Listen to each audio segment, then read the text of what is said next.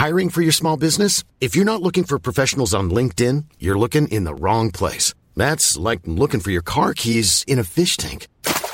LinkedIn helps you hire professionals you can't find anywhere else, even those who aren't actively searching for a new job but might be open to the perfect role. In a given month, over 70% of LinkedIn users don't even visit other leading job sites. So start looking in the right place. With LinkedIn, you can hire professionals like a professional. Post your free job on linkedin.com/people today.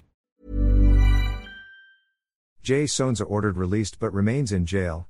Former newscaster and talk show host Jay Sonza has been ordered released from detention following the dismissal of criminal cases filed against him before two Quezon City Regional Trial Courts, QCRTC, but opted to remain in jail.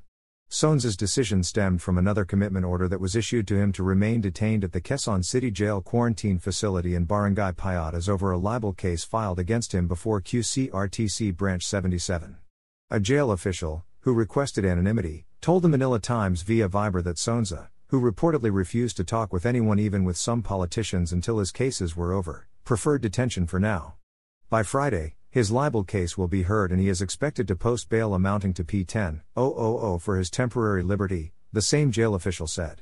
Aside from QCRTC Branch 125, Judge Editha Mina Aguba of Branch 100 decided to dismiss the case against Sonza due to the repeated non-appearance of private complainants. Upon motion of accuses, without objection on the part of the people, considering that with the non-appearance of private complainants, the guilt of the accused could not be proven beyond reasonable doubt, the instant case is hereby dismissed provisionally with the express consent and conformity of the accused, she said. The judge then ordered the release of Sonza from detention unless held for some lawful other causes. Sonza was scheduled to leave for Hong Kong on July 18 when immigration officials took him aside at the Ninoy Aquino International Airport Terminal 3 for an interview.